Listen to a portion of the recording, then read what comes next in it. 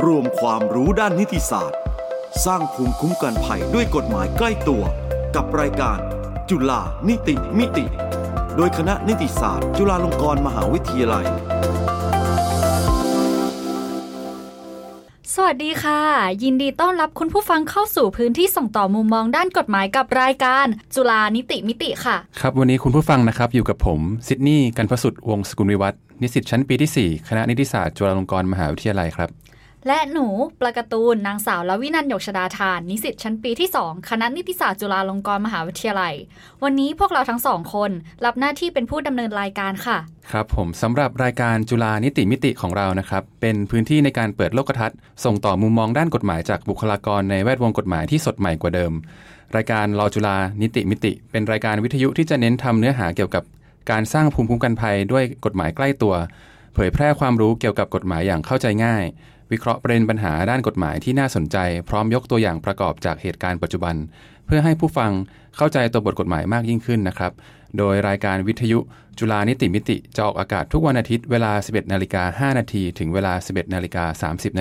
ทางจุฬาเรดิโอ plus FM 101.5 เมกะเฮิรตซ์นะครับผมเนื่องในโอกาสปีใหม่ปี 2567 นะคะเรามีการปรับเปลี่ยนรูปแบบการจัดรายการเล็กน้อยค่ะรายการวิทยุนิติมิติที่ผ่านมาจะเป็นการพูดคุยระหว่างดีเจกับแขกรับเชิญในแต่ละ EP ค่ะแต่ทีนี้พวกเราก็อยากจะทำให้รูปแบบของรายการสามารถเข้าถึงได้ง่ายมากขึ้นผ่านการพูดคุยระหว่างผู้ทรงคุณวุฒิซึ่งเป็นทั้งคณาจารย์ในคณะนิติศาสตร์จุฬาลงกรณ์มหาวิทยาลัยของเราค่ะและนิสิตคณะนิติศาสตร์อีกทั้งยังเป็นการเปิดโอกาสให้กับนิสิตในคณะได้พบกับประสบการณ์ใหม่ๆที่แตกต่างไปจากเดิมด้วยค่ะโดยพวกเราเชื่อเหลือเกินนะคะว่ารายการจุฬานิติมิติจะสามารถมีส่วนร่วมในการส่งเสริมการใช้กฎหมายในสังคมให้ถูกต้องได้มากยิ่งขึ้นค่ะใช่เลยครับน้องปลาการ์ตูนครับแต่ทีนี้นะครับท่านผู้ฟังจะไม่ได้เจอแค่ผมกับน้องปลาการ์ตูนเท่านั้นนะครับแต่ว่าจะได้เห็นถึงฝีไม้ลายมือในการดำเนินรายการของนิสิตอีกจำนวนมากผลัดเปลี่ยนหมุนเวียนกันมาอย่างไม่ขาดสายเลยครับผมโอเคครับเดี๋ยวเรามาเข้าเรื่องวันนี้กันเลยดีกว่านะครับน้องปลาการ์ตูนครับสำหรับรายการในวันนี้นะครับมีชื่อตอนว่าจุฬานิติมิติ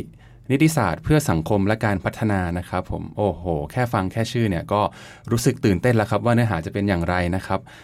ว่าแต่เนื้อหาสำหรับตอนแรกของเรานี้จะเป็นเรื่องอะไรล่ะครับน้องปลาการ์ตูนค่ะสำหรับคีย์เวิร์ดของหัวข้อในวันนี้ที่พวกเราจะมาพูดถึงกันนะคะนั่นก็คือคำว่าสังคมกฎหมายและการพัฒนาค่ะโดยเราจะไม่ได้เน้นแค่การมองในมุมมองของด้านกฎหมายอย่างเดียวเท่านั้นนะคะแต่จะมาอธิบายและตอบข้อสงสัยให้ท่านผู้ฟังค่ะว่ากฎหมายจะนำไปใช้พัฒนาสังคมให้ดีขึ้นได้อย่างไรมหาวิทยาลัยโดยเฉพาะคณะนิติศาสตร์มีบทบาทอย่างไรในเรื่องนี้รวมถึงตัวนิสิตที่เป็นผู้เรียนกฎหมายเองอย่างหนูและพี่ซิดนีย์เนี่ย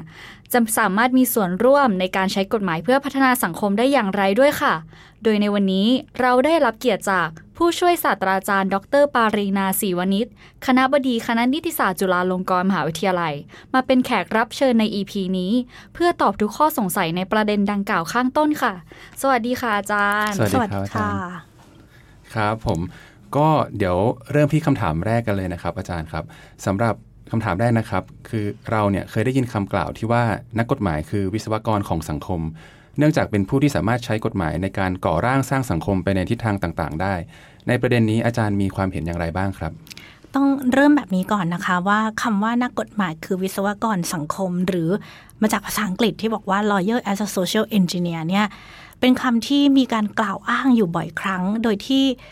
ไม่ได้มีการปรากฏชัดเจนว่าผู้ใดเป็นผู้เริ่มใช้ในครั้งแรกนะคะแต่ส่วนที่นักกฎหมายเนี่ยจะคุ้นเคยแล้วก็ยึดถือเป็นแนวทางในการกำหนดบทบาทของตัวเองก็คือมาจากข้อคิดของ Professor Roscoe Powell ซึ่งก็เป็นอดีตคณบดีของคณะนิติศาสตร์มหาวิทยาลัยฮาร์วาร์ดเป็นนักกฎหมายเป็นนักนิติปรัชญาแล้วก็นักคิดที่มีอิทธิพลต่อวงการนิติศาสตร์นะคะเหตุผลที่ทำให้ Roscoe Powell เนี่ยได้มองว่าแล้วก็ย้ำเสมอว่านักกฎหมายเนี่ยควรจะเป็นวิศวกรของสังคมก็เพราะว่า Roscoe Powell เนี่ยมองว่าวิศวกรเนี่ยเขาได้ใช้ความรู้ในการที่ก่อร่างอาคารสร้างบ้านเมืองนะคะในขณะเดียวกัน กฎหมายก็ควรที่จะต้องเป็นเครื่องมือในการที่จะกำหนดทิศทางของสังคมเนี่ยเช่นเดียวกันเพราะฉะนั้นเมื่อ 50-60 ปีที่แล้วเนี่ยบทบาทของนักกฎหมายจะจำกัดตัวเองอยู่แค่เป็นผู้ใช้กฎหมาย นะคะก็มีคดีเกิดขึ้นก็ตัวบทกฎหมายว่าอย่างไรก็ใช้กฎหมายในลักษณะของการต่อสู้คดีกันนะคะแต่จริงๆแล้วเนี่ยนักกฎหมายควรที่จะได้ตระหนักถึงบทบาทของตัวเองที่มากกว่านั้นควรตระหนักถึงความสำคัญของกฎหมายบทบาทของกฎหมายที่ส่งผลกระทบต่อสังคมได้ทั้งทางบวกและทางลบต้องตระหนักว่าจริงๆแล้วนักกฎหมายไม่ใช่แค่ผู้ใช้กฎหมายแต่นักกฎหมายเนี่ยเป็นคนที่ต้องมีบทบาทในการตราหรือออกกฎหมายกฎระเบียบต่างๆเป็นและก็สำคัญที่สุดก็คือว่าอยากให้นักกฎหมายมองตัวเองเป็นผู้พัฒนากฎหมายนะคะทำหน้าที่ในการผลักดันตรากฎหมายเพื่อทำให้สังคมเนี่ยดีขึ้นนะคะยกตัวอย่างที่เป็นรูปธรรมชัดเจนมากที่สุดแล้วจริงๆนี่คือถ้าเรามองย้อนกลับไปในของไทยนะคะเมื่อสัก30 ปีที่ผ่านมาเนี่ยนะคะที่แล้วเนี่ยการสูบบุหรี่ในที่สาธารณะเนี่ยเป็นปัญหาหนึ่งของสังคมนะคะในปี 2535 ได้มีการออกกฎหมายฉบับหนึ่งชื่อว่าพระราชบัญญัติคุ้มครองสุขภาพของผู้ไม่สูบบุหรี่ซึ่งออกมาบังคับใช้เพื่อแก้ไขปัญหาสุขภาพที่เกิดขึ้นจากการสูบบุหรี่แทนที่ว่าจะไปมุมมองของการที่ไปห้ามไม่ให้สูบบุหรี่เพราะมันเป็นสิทธิ์ของเขาแต่เรามองอีกอย่างหนึ่งว่าการสูบบุหรี่นั้นทำให้เกิดผลกระทบต่อผู้ที่ไม่สูบบุหรี่นะคะเพราะฉะนั้นกฎหมายฉบับนี้จึงได้ผ่านออกมามีสาระสำคัญก็คือกำหนดเขตปลอดบุหรี่กำหนดให้สถานที่ต่างๆมีสถานที่ปลอดบุหรี่เพื่อคุ้มครองสุขภาพของผู้ไม่สูบบุหรี่นะคะซึ่งก็จะทำให้ณบัดนี้เนี่ยณวันนี้เนี่ยเราจะเห็นคนที่สูบบุหรี่ในที่สาธารณะน้อยมากๆอันนั้นก็คือเป็นส่วนหนึ่งที่กฎหมายได้มีบทบาทในการที่จะพัฒนาสังคมเราจะได้สภาพแวดล้อมที่ดีขึ้นสุขภาพในภาพรวมก็จะดีขึ้นด้วยนะคะอันนี้ก็คือจะเป็นอีกหนึ่งตัวอย่างที่ทำให้เห็นว่าเรามีบทบาทที่มากไปกว่าแค่ผู้ใช้กฎหมายเท่านั้นค่ะจากที่อาจารย์ได้ยกตัวอย่างมานะคะก็จะเป็นการใช้กฎหมายในสังคมนะคะและอย่างที่ทราบกันค่ะว่าชีวิตประจำวันของเราทุกคนเนี่ยมีกฎหมายเข้ามาเกี่ยวข้องอยู่ด้วยเสมอและตลอดเวลาค่ะจนมีคำกล่าวที่ว่าที่ใดมีสังคมที่นั่นมีกฎหมายอาจารย์มีความเห็นอย่างไรกับคำกล่าวนี้บ้างคะต้องบอกว่าสังคมเนี่ยจริงๆแล้วเนี่ยไม่ต้องมีกฎหมายเลยก็ได้ถ้าหากว่าเราอยู่ในสังคมอุดมคติคือทุกคนเนี่ยอยู่ในกติกาเดียวกันไม่มีใครที่จะละเมิดจากกติกาที่เป็นอยู่มีการเคารพกติกาของสังคมเนี่ยเหมือนกันแต่ในความเป็นจริงแล้วเนี่ยมันเป็นไปไม่ได้เลยเพราะแค่สังคมเล็กๆในขณะครอบครัวก็ยังต้องมีกติกาในห้องเรียนในโรงเรียนกลุ่มเพื่อนของเราก็ยังต้องมีกติกาเพราะฉะนั้นเมื่อสังคมที่ใหญ่ขึ้นมีผู้คนมากขึ้นกฎหมายก็ต้องเข้ามาเพื่อที่จะเป็นกติกาในการป้องกันข้อพิพาทโต้แย้งระหว่างประชาชนด้วยกันหรือถ้าหากว่ามันมีข้อขัดแย้งด้วยกันระหว่างประชาชนก็ต้องมีกระบวนการในการที่จะเข้ามาระงับข้อพิพาทหรือชี้ขาดข้อพิพาทได้แต่ที่สำคัญค่ะก็คือว่ากฎหมายเนี่ยก็จะในสังคมเนี่ยกฎหมายควรจะมีบทบาทในการที่จะปกป้องสิทธิ์ของประชาชนไม่ให้ถูกละเมิดจากบุคคลอื่น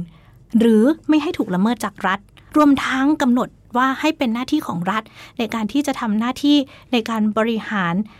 ให้บริการสาธารณะแก่ประชาชนและก็มีช่องทางสำหรับประชาชนในการที่จะเข้าถึงความยุติธรรมความเป็นธรรมต่างๆเพราะฉะนั้นเนี่ยบอกได้เลยว่าไม่มีสังคมไหนที่ไม่สามารถที่จะอยู่ได้โดยปราศจากกฎหมายค่ะครับผมด้วยลักษณะที่สังคมเราจะขาดกฎหมายไม่ได้แบบนี้นะครับอยากถามความเห็นอาจารย์ครับว่าการที่ประชาชนจะต้องรู้กฎหมายเพื่อเป็นประโยชน์ในการใช้ชีวิตของตนเองนะครับอาจารย์คิดว่าในสายตาของประชาชนทั่วไปมองว่ากฎหมายเป็นเรื่องที่เข้าใจยากหรือว่ามันเข้าถึงยากหรือไม่ครับแล้วถ้าเป็นเช่นนั้นเนี่ยอาจารย์คิดว่าเราจะมีแนวทางในการ simplify กฎหมายให้ประชาชนเข้าใจได้ง่ายขึ้นหรือว่าเข้าถึงได้ง่ายขึ้นได้อย่างไรบ้างครับผมความรู้กฎหมายนะคะเป็นสิ่งที่จำเป็นสำหรับประชาชนนะคะเพราะว่าภาษิตกฎหมายก็บอกอยู่แล้วว่าการไม่รู้กฎหมายไม่เป็นข้อแก้ตัวถ้ามีใครคนใดคนหนึ่งกระทำความผิดตามที่กฎหมายบัญญัติไว้เนี่ยจะมาบอกว่าไม่รู้กฎหมายเนี่ยไม่ได้ดังนั้นก็ตามกฎหมายเนี่ยมันมีอยู่เป็นหมื่นฉบับแล้วถ้าเรารวมพวกกฎหมายลำดับรองนะคะกฎกระทรวงข้อบังคับอะไรต่างๆแล้วจะเป็นแสนฉบับไม่มีทางที่คนที่จะรู้ได้ทั้งหมดแต่มันมีวิธีที่จะทำให้ประชาชนเนี่ยได้ตระหนักถึงหน้าที่ของตัวเองแล้วก็ไม่กระทำผิดกฎหมายเนี่ยได้แล้วจริงๆแล้วก็คือไม่ยากนะคะในเรื่องที่บางเรื่องเนี่ยจะไม่ยากเลยเพราะว่าเราสามารถที่จะใช้สามัญสำนึกของเราได้นะคะการกระทำ ที่ตัวบทกฎหมายเองเนี่ยที่ออกมาเนี่ยก็อย่างที่บอกว่าออกมาเพื่อควบคุมพฤติกรรมของคนในสังคมเริ่มต้นเลยก็คือควบคุมพฤติกรรมที่ไม่ว่าใครกระทำไม่ว่าจะอยู่ในสังคมไหนเขาก็จะเห็นว่าการกระทำเหล่านั้นน่ะเป็นความผิดไม่ต้องมีกฎหมายไม่ต้องมีใครบอกก็รู้ได้ว่าไม่ควรทำซึ่งอันนี้เราเรียกว่าเป็นกลุ่มกฎความผิดที่เรียกว่ามาลาอินเซคือมันเป็นความผิดในตัวเองนะคะเหล่านี้เนี่ยจะมีบัญญัติอยู่ในกฎหมายทั้งของไทยและก็ของเกือบทุกประเทศไม่ว่าจะเป็นเรื่องของการกระทำลายชีวิตนะคะร่างกายทรัพย์สินเสรีภาพของบุคคลอื่นการข่มขืนล่วงละเมิดทางเพศเหล่านี้นะคะอันนี้ใช้สามัญสำนึกได้โดยที่จริงๆแล้วไม่ต้องรู้กฎหมายได้เลยนะคะอีกประเภทหนึ่งที่เห็นได้ชัดก็คือพวกกฎจราจรต่างๆนะคะบางคนก็จะบอกว่าไม่รู้แต่จริงๆเนี่ยเราเนี่ยมองข้ามเรื่องนี้กันค่อนข้างมากนะคะเพราะฉะนั้นทั้งที่เรารู้ว่าเขาห้ามแต่เราก็ยังทำได้ยังทำแล้วฝืนที่จะทำเพราะคิดว่าไม่เป็นไรนะคะสิ่งเหล่านี้เป็นสิ่งที่ประชาชนสามารถเข้าใจได้และปฏิบัติตามกฎหมายได้โดยที่ไม่ต้องรู้กฎหมายแต่ส่วนที่มีเป็นความยากสำหรับประชาชนจริงๆก็คือเป็นกฎหมายที่กำหนดขั้นตอนกระบวนการต่างๆนะคะซึ่งอันเนี้ยหลายๆคนก็อาจจะทำผิดโดยที่ไม่รู้ตัวยกตัวอย่างเช่นในหลักการเรื่องของการคุ้มครองทรัพย์สินทางปัญญานะคะในวัฒนธรรมของไทยเองก็ไม่ได้มีพูดถึงเรื่องของการคุ้มครองลิขสิทธิ์หรือทรัพย์สินทางปัญญาต่างๆที่เกิดขึ้นจากการสร้างสรรค์งานนะคะบางครั้งก็อาจจะไปเอางานของคนอื่นมาโดยไม่รู้ตัวแต่ว่าการที่ไม่รู้ตัวเนี่ยไม่รู้มันเป็นความผิดไม่สามารถที่จะอ้างได้เพราะฉะนั้นเหล่านี้ก็จะเป็นหนึ่งในหน้าที่ที่ประชาชนต้องทำให้ตัวเองรู้และก็เป็นหน้าที่ของรัฐในการที่จะต้องสื่อสารให้กับประชาชนเข้าใจนะคะแต่อีกส่วนหนึ่งที่ตอบคำถามอย่างที่น้องซิดนีย์พูดเนี่ยก็คือว่าแล้วเราจะมีแนวทาง simplify กฎหมายให้ประชาชนเนี่ยได้เข้าใจง่ายหรือเข้าถึงได้ง่ายขึ้นเนี่ยหรือเปล่าอันนั้นก็คือถือว่าเป็นหน้าที่ของรัฐอย่างหนึ่งเลยนะคะเพราะว่าเขาบอกว่าในบางการประกอบธุรกิจในบางอันเนี่ยนะคะเขาซึ่งเวลาที่เราประกอบธุรกิจอันนึงมาเนี่ยไม่ได้แปลว่าจะมีแค่กฎหมายฉบับเดียวเท่านั้นที่เราต้องทำตามต้องปฏิบัติตามนะคะบางครั้งอาจจะมีการดำเนินการตามกฎหมายถึง20ฉบับต้องมีใบอนุญาต20อันถึงจะประกอบธุรกิจ1อันเนี่ยได้นะคะซึ่งแน่นอนว่าถ้าไม่รู้กฎหมายเป็นการยากมากเลยที่ประชาชนจะสามารถปฏิบัติตามได้อย่างถูกต้องเพราะฉะนั้นอันนี้ก็คือจะเป็นส่วนที่ในมุมมองของภาครัฐเองก็พึงที่จะพิจารณาลดภาระตรงนี้ใ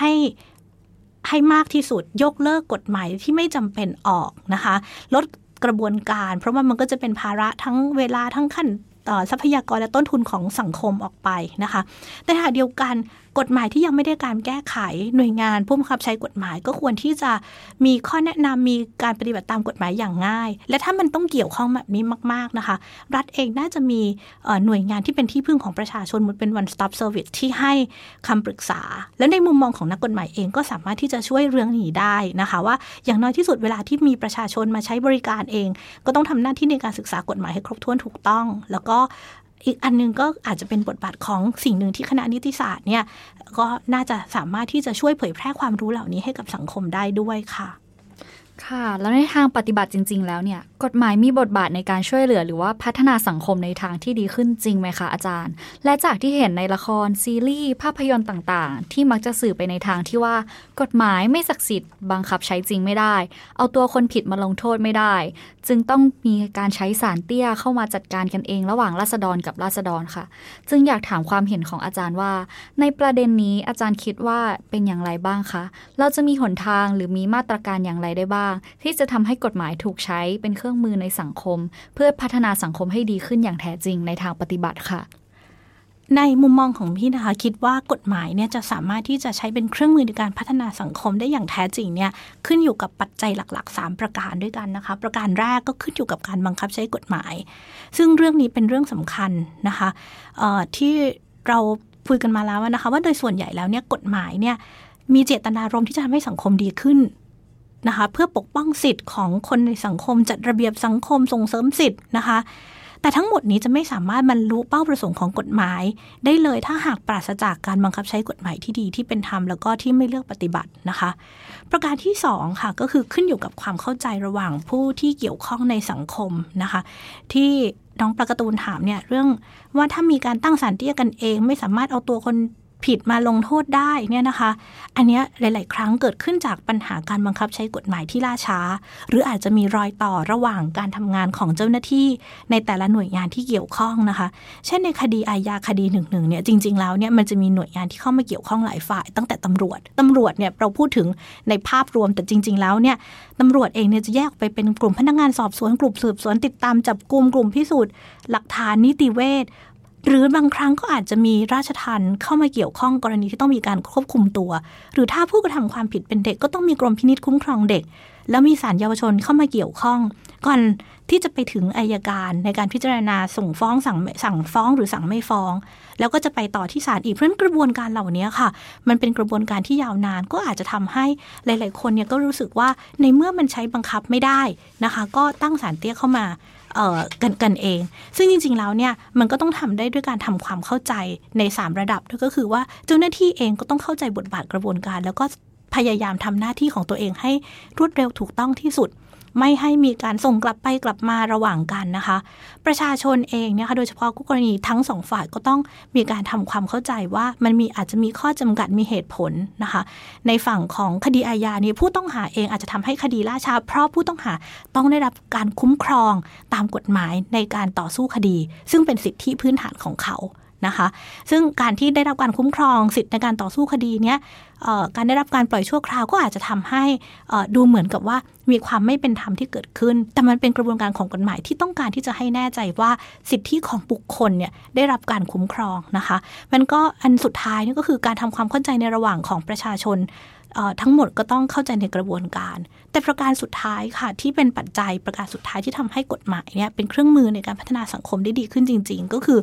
นักกฎหมายอย่างพวกเราเนี่ยนะคะที่เกี่ยวข้องในการบังคับใช้กฎหมายที่เกี่ยวข้องในการออกกฎหมายต้องมองเห็นค่ะว่านอกจากบทบาทของการใช้กฎหมายแบบที่เราพูดกันตอนต้นเลยก็คือว่าต้องมีบทบาทในการที่จะช่วยชี้แนะเสนอแนะว่ากฎหมายใดส่วนใดยังมีข้อบกพร่อง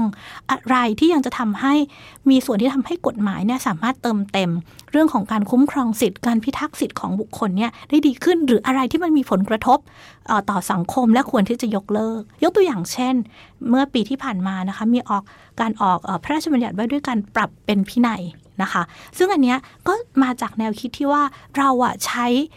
การลงโทษในทางอาญาซะจนมากเกินไปนะคะการกระทำบางอันเป็นแค่การกระทำผิดทั่วไปนะคะไปผิดระเบียบผิดแนวปฏิบัติแต่ก็มีการลงโทษทางอาญามีโทษจำคุกนะคะมีโทษปรับซึ่งอาจจะนำไปสู่การกักขังถ้าไม่มีเงินชำระค่าปรับทั้งที่จริงๆแล้วตามหลักการเนี่ยกฎหมายความผิดที่จะต้องถูกลงโทษในทางอาญาคือถูกเอาไปจำคุกควรจะเป็นความผิดที่เป็นการกระทำเฉพาะที่ร้ายแรงมีผลกระทบต่อประชาชนในวงกว้างนะคะเมื่อมองอย่างนี้นะจึงได้มีการเสนอกฎหมายฉบับนี้ขึ้นมาเพื่อที่จะมีการเปลี่ยนโทษปรับในทางอาญาบางกรณีให้กลายเป็นการปรับเป็นพินัยการปรับเป็นพินัยก็จะมีผลให้บุคคลที่กระทำผิดเนี่ยก็เหมือนกับว่ารับรองว่าเขาผิดขั้นตอนตกผิดกฎระเบียบแต่ว่าไม่ได้ถึงขนาดที่เป็นการกระทำความผิดทางอาญานะคะเพราะฉะนั้นอันนี้ก็จะเป็นตัวอย่างของการที่เรามีการพัฒนากฎหมายเพื่อที่จะทำให้เนี่ยสังคมดีขึ้นนะคะอย่างไรก็ตามนะคะกระบวนการที่จะทำให้เกิดการใช้กฎหมายเพื่อพัฒนาสังคมได้จริงๆเนี่ยสิ่งสำคัญที่ต้องเป็นปัจจัยในการคำนึงถึงเนี่ยก็คือว่านักกฎหมายต้องไม่ทำโดยลำพังถ้าเรามองว่านักกฎหมายคือวิศวกรสังคมวิศวกรไม่สามารถสร้างบ้านเรือนได้โดยบุคคลคนเดียวหรือแค่วิศวกรเท่านั้นนักกฎหมายก็ไม่สามารถที่จะออกกฎหมายได้ฝ่ายเดียวเช่นเดียวกันนะคะเมื่อกฎหมายเป็นเรื่องของสังคมกฎหมายจึงต้องมีการออกแบบโดยการศึกษาในทุกๆมิติคล้ายๆกับชื่อรายการเนี่ยค่ะนิติมิติก็คือกฎหมายเข้าไปมีส่วนในมิติต่างๆนะคะที่เราจะต้องทำงานร่วมกับทุกๆภาคส่วนทุกๆมิติเพื่อทำให้กฎหมายเนี่ยสามารถที่จะเข้มแข็งเนี่ยมากขึ้นค่ะครับผมก็จากที่อาจารย์ได้พูดไปเมื่อสักครู่นะครับว่านักกฎหมายเนี่ยไม่สามารถที่จะ stand alone ได้นะครับก็อยากจะถามอาจารย์นะครับว่าสถาบันการศึกษาครับในฐานะที่เป็นผู้ผลิตผู้เรียนออกไปสู่โลกภายนอกอย่างเช่นคณะนิติศาสตร์จุฬาลงกรณ์มหาวิทยาลัยของเราเนี่ยนะครับจะมีส่วนที่จะทำให้กฎหมายถูกนำไปใช้เพื่อพัฒนาสังคมได้อย่างแท้จริงได้อย่างไรบ้างครับคณะนิติศาสตร์และมหาวิทยาลัยต่างๆมีส่วนช่วยได้แน่นอนค่ะ ทั้งในบทบาทของการวิจัยนะคะการเข้าร่วมในการเสนอแนะปรับปรุงกฎหมายต่างๆที่เป็นการกระทำข้อเสนอแนะในการพัฒนากฎหมายนะคะคณะนิติศาสตร์และมหาวิทยาลัยต่างๆมีส่วนช่ว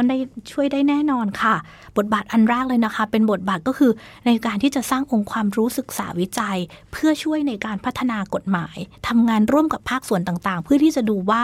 มีกฎหมายฉบับใดที่ยังมีข้อบกพร่องควรจะได้รับการแก้ไขมีกฎหมายฉบับใดที่ควรจะได้รับการส่งเสริมเพื่อจะทำให้เป็นการปกป้องเรื่องของและให้ความยุติธรรมมากขึ้นนะคะบทบาทในเรื่องของการบริการวิชาการอย่างที่ว่าเลยค่ะว่ากฎหมายเรามีเยอะมากแต่ประชาชนไม่สามารถที่จะเข้าถึงความเข้าใจต่อกฎหมายได้นะคะเพราะฉะนั้นเราก็ต้องเผยแพร่ความรู้ทางกฎหมายมีการให้คำแนะนำทางกฎหมายและที่สำคัญที่เป็นบทบาทสำคัญที่สุดคือการผลิตนักกฎหมายที่มีคุณภาพออกไปทำงานในวงการต่างๆของสังคมนี่แหละค่ะค่ะเมื่อพูดถึงสถาบันการศึกษานะคะจริงหรือไม่คะที่การเรียนการสอนในคณะนิติศาสตร์เนี่ยมีแต่การสอนแค่ตัวบทกฎหมายท่องจำเป็นนกแก้วนกขุนทองแล้วคณะนิติศาสตร์จุฬามีการจัดกิจกรรมเสริมหลักสูตรให้กับนิสิตหรือให้นิสิตมีโอกาสนำความรู้ด้านกฎหมายไปใช้เพื่อพัฒนาสังคมให้ดีอย่างไรได้บ้างคะการเรียนการสอนนิติศาสตร์เนี่ยนะคะเป็นอย่างที่น้องปลาการ์ตูนว่าเลยว่าแบบดั้งเดิมเราใช้แบบนั้น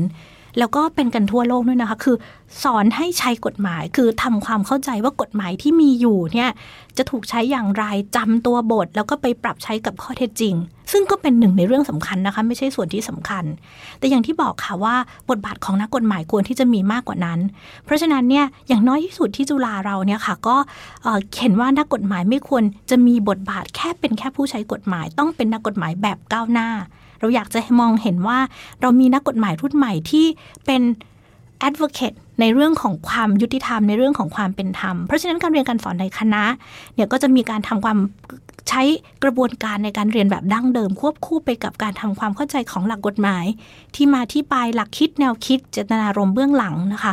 ให้นิสิตสามารถที่จะไปต่อยอดความคิดได้ว่าจะใช้กฎหมายอย่างไร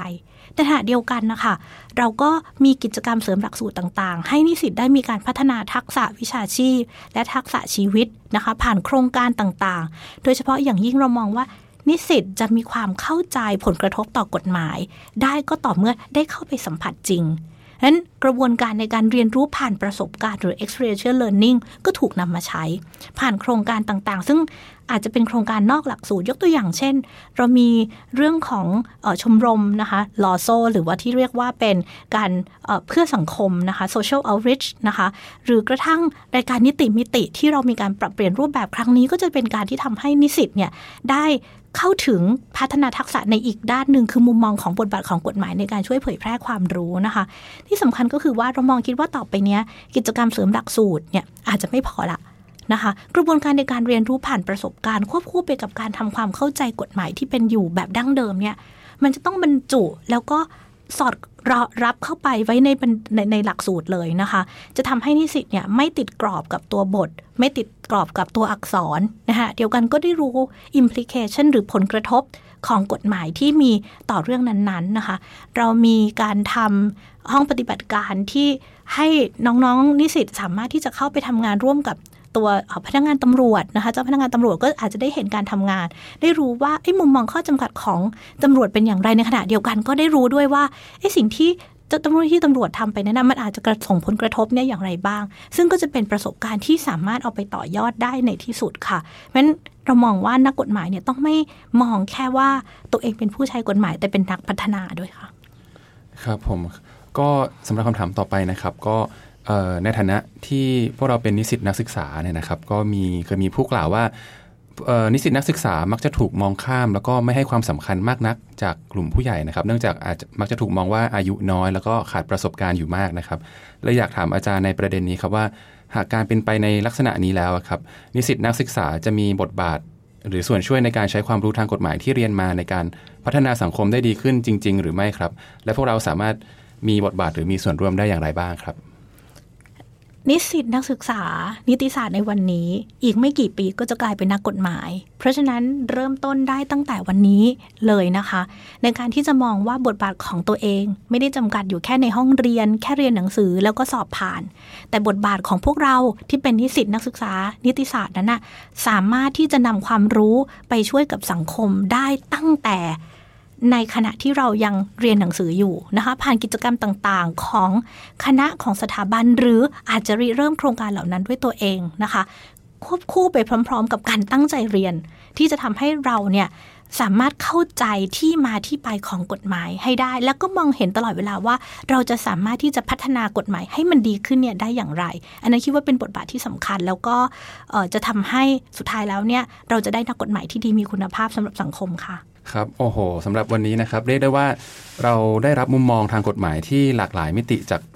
ท่านคณบดีของเรามากๆเลยนะครับทั้งในแง่ของมิติของสังคมมิติของกฎหมายและมิติของการพัฒนานะครับผมครับสำหรับท่านผู้ฟังที่สนใจติดตามรายการจุฬานิติมิติของเราย้อนหลังนะครับสามารถติดตามรับฟังได้ที่ www.law.jula.ac.th ได้เลยนะครับผมใช่แล้วค่ะแล้วในสัปดาห์ถัดไปนะคะจะพบกับแขกรับเชิญคนไหนหัวข้ออะไรรับรองว่าน่าสนใจอย่างแน่นอนค่ะท่านผู้ฟังพบกันได้ที่รายการจุฬานิติมิติออกอากาศทุกวันอาทิตย์เวลา 11:05 น.ถึง 11:30 น.ทางสถานีวิทยุแห่งจุฬาลงกรณ์มหาวิทยาลัย FM 101.5 เมกะเฮิรตซ์สำหรับวันนี้พวกเราขอตัวลาไปก่อนสวัสดีค่ะสวัสดีค่ะกลับมาติดตามสาระความรู้และเรื่องราวที่น่าสนใจของวงการกฎหมายกับรายการจุฬานิติมิติโดยคณะนิติศาสตร์จุฬาลงกรณ์มหาวิทยาลัยทุกวันอาทิตย์ 11:00 น.ทางจุฬา Radio Plus FM 101.5 เมกะเฮิรตซ์